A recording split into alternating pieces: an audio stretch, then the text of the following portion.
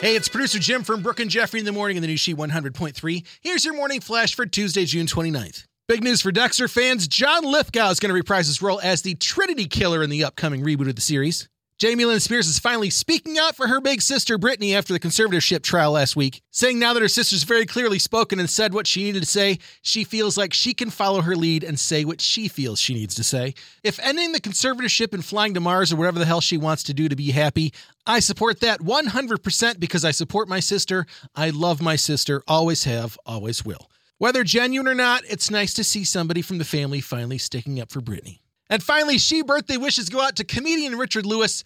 Love boats go for Fred Grandy and a couple of Collins. Colin Hay from Men at Work and Colin Jost from SNL. Happy birthday, fellas. There's your Tuesday morning flash. Have a great day, and thanks again for listening to She 100.3, the best variety 80s, 90s, 2K, and today.